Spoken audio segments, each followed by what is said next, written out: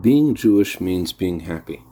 Good morning. The sentiment that a lot of people have at this time of year is, I can't wait until the high holiday season is over so I can breathe easily. I can't stand the time that we're in now.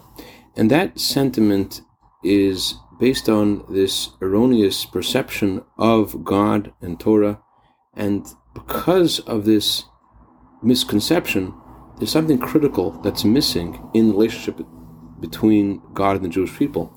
And that's why in this week's Torah portion, when God talks about all the various consequences that happen for not following the Torah, God says this is all happening because you did not serve me with joy. And Maimonides and Arizal explain it's not that you didn't serve God, it's that you're missing joy. Joy is a key thing, because joy means that you're in a relationship that you want to be in.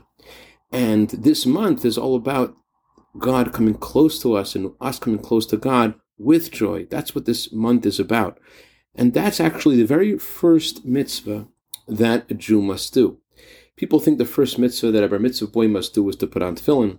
Others say the first mitzvah he must do is to say the Shema at night. But there's another mitzvah that's done before all of this. And that is what the Chatam Sofer writes about. He says, the moment the sun goes down and the bar mitzvah boy is now obligated to keep all the mitzvot, he must be happy because now he has a chance to do a mitzvah. The first mitzvah is to celebrate that you have an opportunity to be in relationship with God, and God has given you a mitzvah, because a mitzvah means a connection.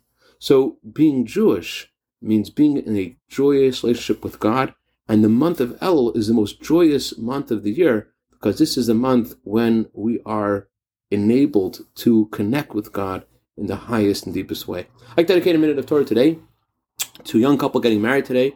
Mazel Tov to Michal Morovich and Yitzchak Shuchat.